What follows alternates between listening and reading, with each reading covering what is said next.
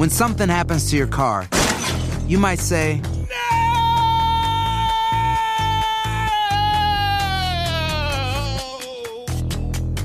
My car! But what you really need to say is something that can actually help. Like a good neighbor, State Farm is there. And just like that, State Farm is there to help you file your claim right on the State Farm mobile app. So just remember, like a good neighbor, State Farm is there. State Farm, Bloomington, Illinois.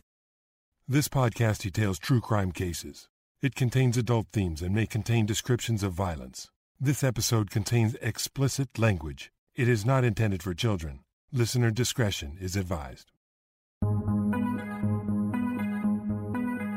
Thank you for joining me for today's episode of Once Upon a Crime. We're in the series Swan Songs, where I share true crime cases that inspired songs. On this episode, Kurt Cobain pens a song that will be included on Nirvana's most popular album after reading about a brutal rape and abduction of a young girl. When the public learns the past history of the perpetrator, they will react with shock and anger that he was free to walk the streets and commit another heinous crime. This is Chapter 3 of Swan Songs, the case of Gerald Friend.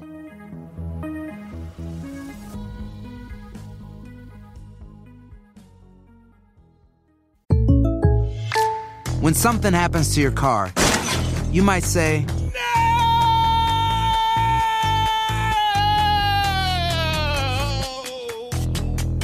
My car! but what you really need to say is something that can actually help. Like a good neighbor, State Farm is there. And just like that, State Farm is there to help you file your claim right on the State Farm mobile app. So just remember, like a good neighbor, State Farm is there. State Farm, Bloomington, Illinois. On the night of Friday, June 5th, 1987, a lineup of punk rock bands was being featured at the Community World Theater in Tacoma, Washington. For a mere $4, attendees could watch 5 local bands thrash the night away. On this balmy June evening, the lineup included Frightwig, Danger Mouse, Child Support, Diddley Squat, and Thrash Forward. One 14-year-old girl was made aware of the show at the World Theater that Friday night by crudely drawn flyers created by each band and then handed out and plastered around the city. One flyer titled the concert The Slam and Jam, another A Night of Thrashin'. That last one was obviously made by either the band Thrash Forward or one of its fans, as it was listed as the headliner, complete with logo. With a flyer and a few bucks in hand, the girl made her way to the concert, which began at 8 p.m. The girl, who would remain unidentified because of her age and subsequent events, finally left the venue at the end of the concert in the early morning hours of June 6th. At that time and place, there was a large group of teens who had made their way to the Pacific Northwest. Many of them were homeless, and they gathered in the downtown areas of Seattle, Tacoma, and Olympia. The music scene in the area was thriving, and some had come to try and make it in the music business, or because they were fans following a band, or just because it held the promise of a more exciting life compared to whatever small town they might have come from. The girl was one of the latter. She was a runaway, and just too young and too naive to be out on her own in a strange city. There were those, of course, who would take advantage of such a situation, and unfortunately for her, she would be approached by a predator of the worst variety. Whether she was hitchhiking or just walking along when the man drove up and offered her a ride is unknown, but she accepted a ride from the 50-year-old stranger, perhaps thinking he was just a kindly older man. If so, she was very mistaken. Soon after she was in his car, Gerald Arthur Friend pulled out a knife. He then drove her to his mobile home on the outskirts of town. He blindfolded the terrified girl, and over the next 24 hours, he beat, raped, and tortured her. For a time, she was suspended by her wrists from a pulley affixed to the ceiling and raped with several objects. He tortured her further by running a propane torch close to her skin and striking her with a whip. After a full day of abuse, Friend put the gagged and handcuffed girl in his car. He began to drive out of town, but stopped at a gas station. There, the girl managed to escape from the car and ran, more than likely saving her own life. she flagged down a sheriff's vehicle and friend fled. However, she was able to direct deputies to her abductor's home. He wasn't there when they arrived, and a Be on the Lookout was broadcast with his description. Meanwhile, his mobile home was searched, and evidence was found to back up the girl's claims. They found the girl's clothing and jewelry, as well as a Barbie doll handcuffed with chains, shades of BTK, a large stack of pornographic magazines, and a gym bag full of women's underwear. Later that day, Friend's car was pulled over for a traffic violation in Yakima. He was recognized as the wanted man and arrested.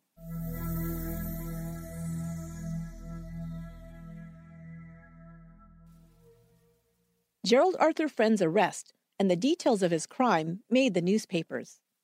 At that time, a young musician in the area read about the abduction and brutal attack on the young girl, the details of which came to haunt him. Kurt Cobain had been trying to get his band going for a couple of years, and it had gone through several incarnations by this time. While he was still living in Aberdeen, Washington, Cobain traveled to Olympia and Tacoma to see punk bands play in clubs. He played some of these small venues with his own band. Cobain's band first went by the names Fecal Matter and then Skid Row. Thank goodness he didn't keep either of those band names, right?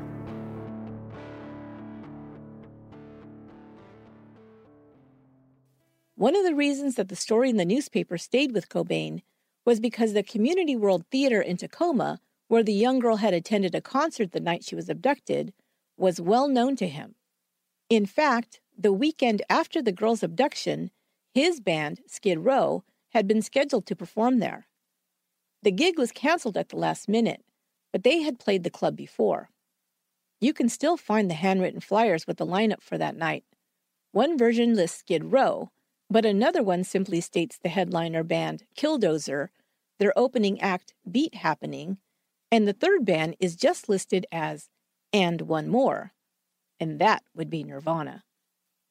Of course, Kurt Cobain would be an unknown act at this time, and the band Nirvana had not been fully formed, but the story of the runaway girl who was raped and tortured by Gerald's friend inspired him to write a song. The song, titled Polly, was written in 1988 or 1989, but would not be released until Nirvana's second album, Nevermind, in 1991. Polly is described as one of Nirvana's darkest songs. Cobain wrote the lyrics from the rapist's perspective. He sings the words that describe violent and profane events in a quiet, calm, and utterly creepy way. Polly wants a cracker, it begins. I think I should get off her first. I think she wants some water to put out the blowtorch. The chorus repeats, let me clip your dirty wings. Let me take a ride. Don't cut yourself. I want some help to please myself.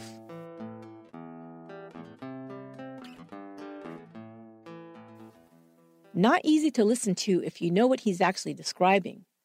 By the time Polly was released as a cut on Nevermind in 1991, their first album, Bleach, had become a bestseller, and Kurt Cobain and Nirvana were on their way to becoming superstars. Cobain was asked about the song and explained that he took his inspiration for it from the account of a brutal rape of a young girl. This, as you can imagine, created some controversy. Critics of the song took offense that the band was taking a tragic and violent event and turning it into entertainment. Cobain's personality was such that the more criticism he got for being inappropriate, the more he leaned into it. His response to these critics was to say, quote, I like to write about other people and events. My own life is boring, unquote. That did not help calm the backlash, as you can imagine. Others criticized the song, saying that he got the details of the crime wrong. Of course, like most artists, Cobain was not trying to create a factual account of the crime, but simply took elements of a news story he'd heard and used it as inspiration to write his song. Biographers of Cobain theorized that he wrote the song from the perspective of the rapist because he was trying to bring awareness about violence that women experience at the hands of men. Women, of course, knew this fact all too well, but it's believed that Cobain wanted to bring more of this awareness to his fans, a large percentage of whom were men. Cobain had long been a champion for women's causes. Among other things, Nirvana held a benefit concert for Bosnian rape victims. Once asked if he considered himself a feminist, Cobain answered, "I am definitely a feminist. I'm fucking disgusted by the way women are still treated. It's 1993, and some people still think we're in the 1950s. We need to make more progress. There needs to be more female musicians, more female artists, more female writers. Everything is dominated by fucking males, and I'm sick of it." One of his most famous quotes regarding violence against women is this: "Rape is one of the most terrible crimes on earth, and it happens every few minutes. The problem with groups who deal with rape is that they try to educate women about how to defend themselves. What really needs to be done is teaching men not to rape. Go to the source and start there." In his biography of Nirvana, Come As You Are, journalist Michael Azerrad noted that rape seemed to be a consistent theme in Cobain's songs and interviews, as if Cobain was, quote, apologizing for his entire gender, unquote. However, Cobain explained, "I don't feel bad about being a man at all. There are all kinds of men that are on the side of women and support them and help influence other men. In fact, a man using himself as an example toward other men can probably make more impact than a woman can." Because Polly is such a simple, unadorned piece of music, it brings the listener in close to the subject matter. It was just an acoustic guitar. Cobain explained that he wrote it on a cheap $30 guitar that was in bad condition, and Cobain's soft voice, which makes the dark lyrics about abuse and degradation even more jarring. Rather than Cobain glorifying violence against women, the song Polly brings you in close to experience the horror of what the victim is experiencing in that moment when she hears these terrifying words. Writing from the perpetrator's perspective evokes horror in the listener and puts you in the shoes of the victim. Kurt Cobain never elaborated on why he wrote the song, but other statements he made and his activism gives you a clue as to his motivation. In the 2001 biography, Heavier Than Heaven, Charles Cross compared the song to Truman Capote's In Cold Blood, in that it was written from the criminal's point of view. Of course, those of us who follow true crime understand why Cobain might have been so fascinated with the idea of attempting to understand the mind of a violent predator. I believe that he may have also had another motivation for the song, because I'm convinced that Cobain had been long obsessed with stories about crime and violence. One violent story that Cobain became obsessed with was that of Pennsylvania State Senator R. Bud Dwyer. Dwyer was convicted of corruption charges while in office in 1987.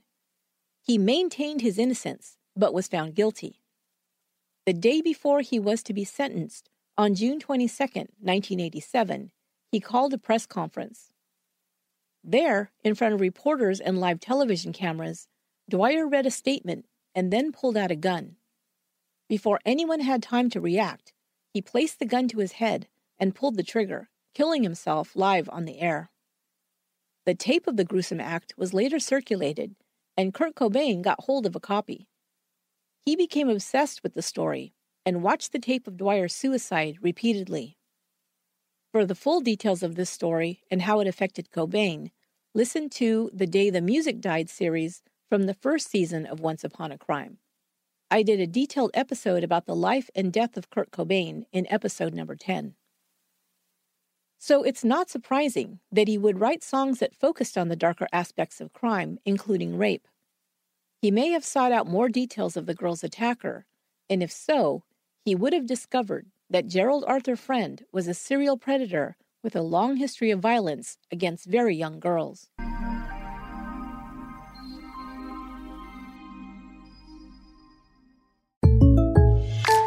When you buy a new house, you might say, "Shut the front door!" Winning! No, seriously, shut the front door. We own this house now. but you actually need to say, like a good neighbor, State Farm is there. That's right. The local State Farm agent is there to help you choose the coverage you need.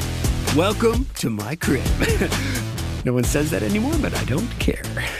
So just remember, like a good neighbor, State Farm is there. State Farm, Bloomington, Illinois. Si tienes ciertas afecciones crónicas como enfermedad cardíaca, asma, Diabetes. Y tienes 19 años o más, 52. 36. 42. puedes estar en mayor riesgo de contraer la neumonía neumocócica. Pregunta a tu médico o farmacéutico acerca de vacunarte con Prevnar 20, vacuna conjugada antineumocócica 20 valente, una vacuna de Pfizer que puede ayudar a proteger contra la neumonía neumocócica con una sola dosis. Prevnar 20 está aprobada para adultos para ayudar a prevenir infecciones contra 20 cepas de la bacteria que causa la neumonía neumocócica. La aprobación continua puede depender de un estudio de apoyo. No uses Prevnar 20 si has tenido una reacción alérgica grave a la vacuna o a sus componentes. Adultos con sistemas inmunitarios debilitados pueden tener una respuesta reducida a la vacuna. El efecto secundario más reportado fue dolor en el área de la inyección. Para más efectos secundarios comunes e información completa de prescripción, llama al 1-855-213-2138 o visita Prevnar20enespañol.com. Pregunta a tu médico o farmacéutico sobre Prevnar 20. After deputies arrested Gerald Arthur Friend for the kidnapping and rape of a 14-year-old in Tacoma, they discovered that this was not his first arrest for a sex crime. 27 years earlier, Friend had been convicted of another violent rape. Gerald Arthur Friend was from Lakewood, a town southwest of Tacoma, Washington. In July of 1960, 13-year-old Robert Compton and his 12-year-old sister Candace had traveled from their home in Sumney to Bonnie Lake, where they spent the day swimming. On the way back home, the kids were walking along the road when 22-year-old Gerald Friend stopped his vehicle and offered to give them a ride. They accepted and got into the car. A short while later, Friend pulled out a gun and forced Robert out of the car. He then drove off with Candace. After about an hour, he parked the car in a secluded area of Mount Rainier National Park and forced the girl to remove her clothes. Friend raped and beat the girl, and for some odd reason, perhaps so she wouldn't later be recognized, cut off most of her hair. The brave little girl took her first opportunity to run off. Candace was a strong swimmer, and she escaped the man chasing her by jumping into the Carbon River and swimming away. She made it to a main road where a passing motorist found the battered girl and called police. Candace was able to describe her kidnapper's car in detail. It was found nearby and identified as belonging to Gerald Arthur Friend, who lived on his family farm in Ording, Washington. A warrant was issued for his arrest and for first-degree kidnapping and rape. Police traveled to Ording to arrest Friend, but he wasn't there when they arrived. They explained to his father, Arthur, that there was a warrant out for his son. 3 days later, his father found Gerald on his property and started calling out to him. Gerald walked off and his father continued after him, telling him he needed to turn himself in to police who'd come with a warrant. Gerald told his father to leave him alone, and when he would not leave, pulled out a gun and started waving it into the air to warn him away. Arthur Friend persisted after him, grabbing his arm. Gerald pulled away and stumbled, discharging the weapon and shooting himself in the leg. Arthur hurried to get help for his injured son, but when he returned, Gerald had vanished. Arthur returned home and called the sheriff. But before the deputies could arrive, Gerald hobbled out of the woods using a tree branch as a makeshift cane. He was bleeding badly. His parents drove him to the hospital in Tacoma, and once he was admitted, Arthur called the sheriff's office to report his son's whereabouts. Deputies arrived and kept Gerald Friend under guard until he was deemed well enough to be transported to jail.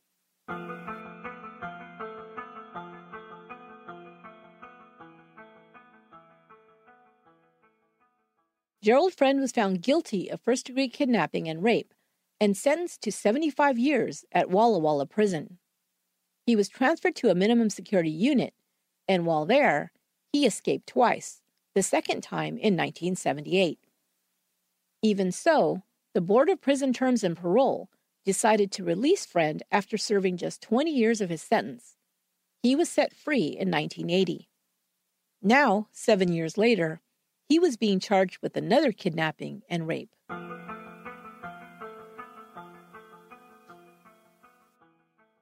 Gerald Friend's trial for the Tacoma abduction and rape wrapped up on August 18, 1987. He'd refused to speak to investigators, but his victim took the stand and bravely confronted her attacker. The jury began deliberating at 9 a.m., and by 3, they had reached a verdict. He was found guilty, but showed no emotion as the verdict was read. Pierce County prosecutor Tom Stratton recommended an exceptionally long sentence for Friend.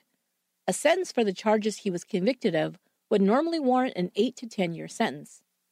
A sentence of 60 to 70 years was sought by the state due to the, quote, extreme cruelty of the crime, the age of the victim, and that he was convicted of multiple incidents of rape.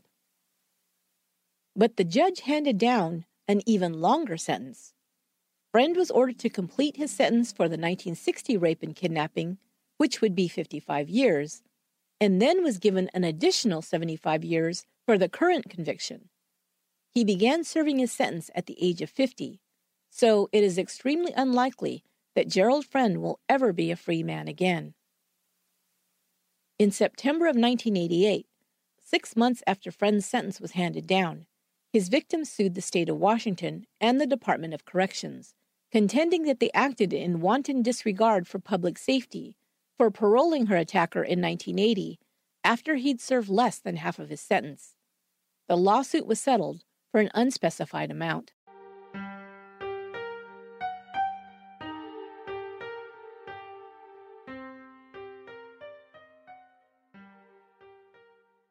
It seems likely that Gerald Friend's 2 victims might not have escaped with their lives had they not been so brave and found a way to escape. Investigators began to wonder if there might have been more victims of his that hadn't been so lucky. Since the early 1980s, dozens of women had gone missing in Washington state.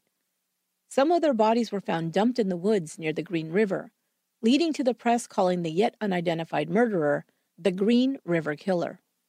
Because of the nature of his crimes and his proximity to the area where the women were abducted and or found murdered, Gerald Friend was named as a suspect in the Green River killings. In particular, he was investigated in the 1987 murders of 2 young girls, Jennifer Bastian, age 13, and Michelle Welch, age 12. Both girls were riding their bikes when they went missing. Michelle was found later the same day she disappeared. She had been sexually assaulted and her throat had been cut. Jennifer's body wasn't discovered until 3 weeks later. She'd been dumped in the woods after being sexually assaulted and strangled. Detectives interrogated Gerald Friend about these murders, but he denied being involved. The person found responsible for the Green River murders was, of course, Gary Leon Ridgway. Ridgway was a suspect in the killings as far back as 1983, but was not identified as the murderer until a DNA match was done in 2001. He was arrested on November 30th of that year and would ultimately be charged with the murders of 41 women. He would confess to 71 murders and be suspected of many more. In 2018, Michelle Welch's murder was finally solved when a DNA match identified 66-year-old Gary Charles Hartman as her killer. In 2019, after her family waited for answers for over 30 years, Jennifer Bastian's killer was also caught through the use of DNA. 61-year-old Robert Dwayne Washburn was charged with the crime after his DNA was found to be a match by cold case investigators. He confessed to Jennifer's murder and pled guilty. He is serving a 27-year prison sentence. Hartman pled not guilty to Michelle's murder and is awaiting trial. But her family finally has some answers, and now that Michelle's killer is behind bars, they are grateful to the cold case investigators who never gave up.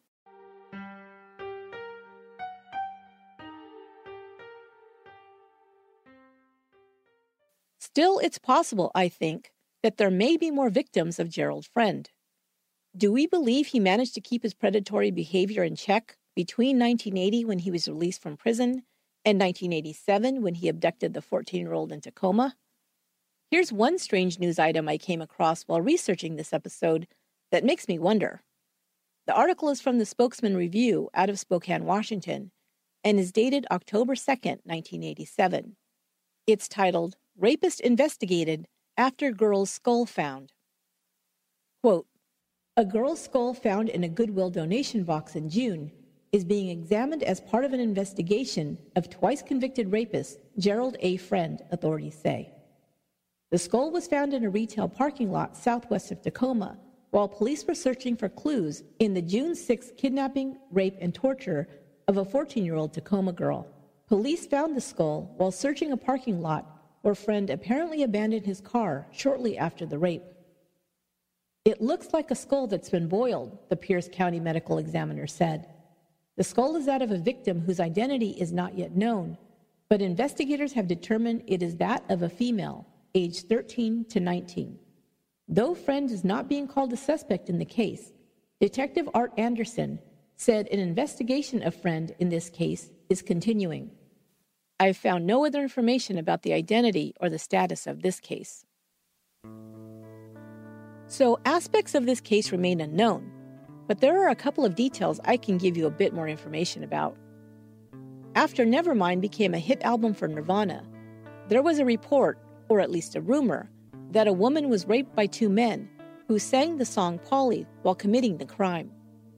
While I've not been able to verify that this is true, Kurt Cobain was so disgusted by the idea of it that he added the following statement in the liner notes of Nirvana's 1992 album, Incesticide. Quote, "Last year a girl was raped by two wastes of sperm and eggs while they sang the lyrics to our song Polly. I have a hard time carrying on, knowing there are plankton like that in our audience. Sorry to be so anally PC, but that's the way I feel," unquote. Kurt Cobain certainly had a way with words.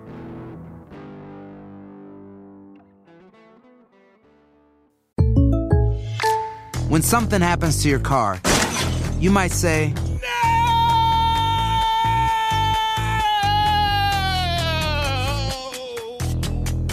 My car. but what you really need to say is something that can actually help. Like a good neighbor, State Farm is there. And just like that, State Farm is there to help you file your claim right on the State Farm mobile app. So just remember, like a good neighbor, State Farm is there. State Farm, Bloomington, Illinois. Voy a ponerme la vacuna Prevnar 20 porque estoy en riesgo de contraer la neumonía neumocócica, la cual pudiera llevarme al hospital. Así que preguntaré sobre Prevnar 20. 65 años o más, puedes estar en mayor riesgo de contraer la neumonía neumocócica. Pregunta a tu médico o farmacéutico acerca de vacunarte con Prevnar 20. Vacuna conjugada antineumocócica 20 valente, una vacuna de Pfizer que puede ayudar a proteger contra la neumonía neumocócica con una sola dosis. Prevnar 20 está aprobada para adultos para ayudar a prevenir infecciones contra 20 cepas de la bacteria que causa la neumonía neumocócica. La aprobación continua puede depender de un estudio de apoyo. No uses Prevnar 20 si has tenido una reacción alérgica grave a la vacuna o a sus componentes. Adultos con sistemas inmunitarios debilitados pueden tener una respuesta reducida a la vacuna. El efecto secundario más reportado fue dolor en el área de la inyección. Para más efectos secundarios comunes e información completa de prescripción, llama al 1-855-213-2138 o visita Prevnar20enespañol.com. Pregunta a tu médico o farmacéutico sobre Prevnar 20. Finally, some people mistakenly believe that the song Polly was in reference to Polly Hannah Klaas, the 12-year-old who was kidnapped from her bedroom by knife point in Petaluma, California. Polly Klaas was found murdered and her killer was identified as Richard Allen Davis. He was sentenced to death. I covered this case in Season 1, Episode 21, titled True Crime Game Changers, Polly Klaas. Polly is not about Polly Klaas. The song was written in 1988 or 1989, years before the Polly Klaas kidnapping occurred, which was in October of 1993. Because the song was released several years later on the album Nevermind, some people believe that it must be about her. But Nevermind still predates Polly Klaas's murder by 2 years. It was released in 1991. That will do it for this episode of Once Upon a Crime. I hope you're all staying healthy, washing your hands, and not hoarding toilet paper. Did you know that Once Upon a Crime is a Stitcher Premium show? You can get every episode ad-free if you're a Stitcher Premium member. To sign up, go to Stitcher.com, and when you sign up for a premium subscription, use my offer code OnceUponACrime for your first month free. Once Upon a Crime is written, produced, and edited by me, Esther Ludlow. Our administrative research and production assistant is Lorena Garcia. Our copy editor is Crystal Durnan, and original music is by Aaron Michael Goldberg. Thanks for listening and telling a friend. Until next time, be good to one another.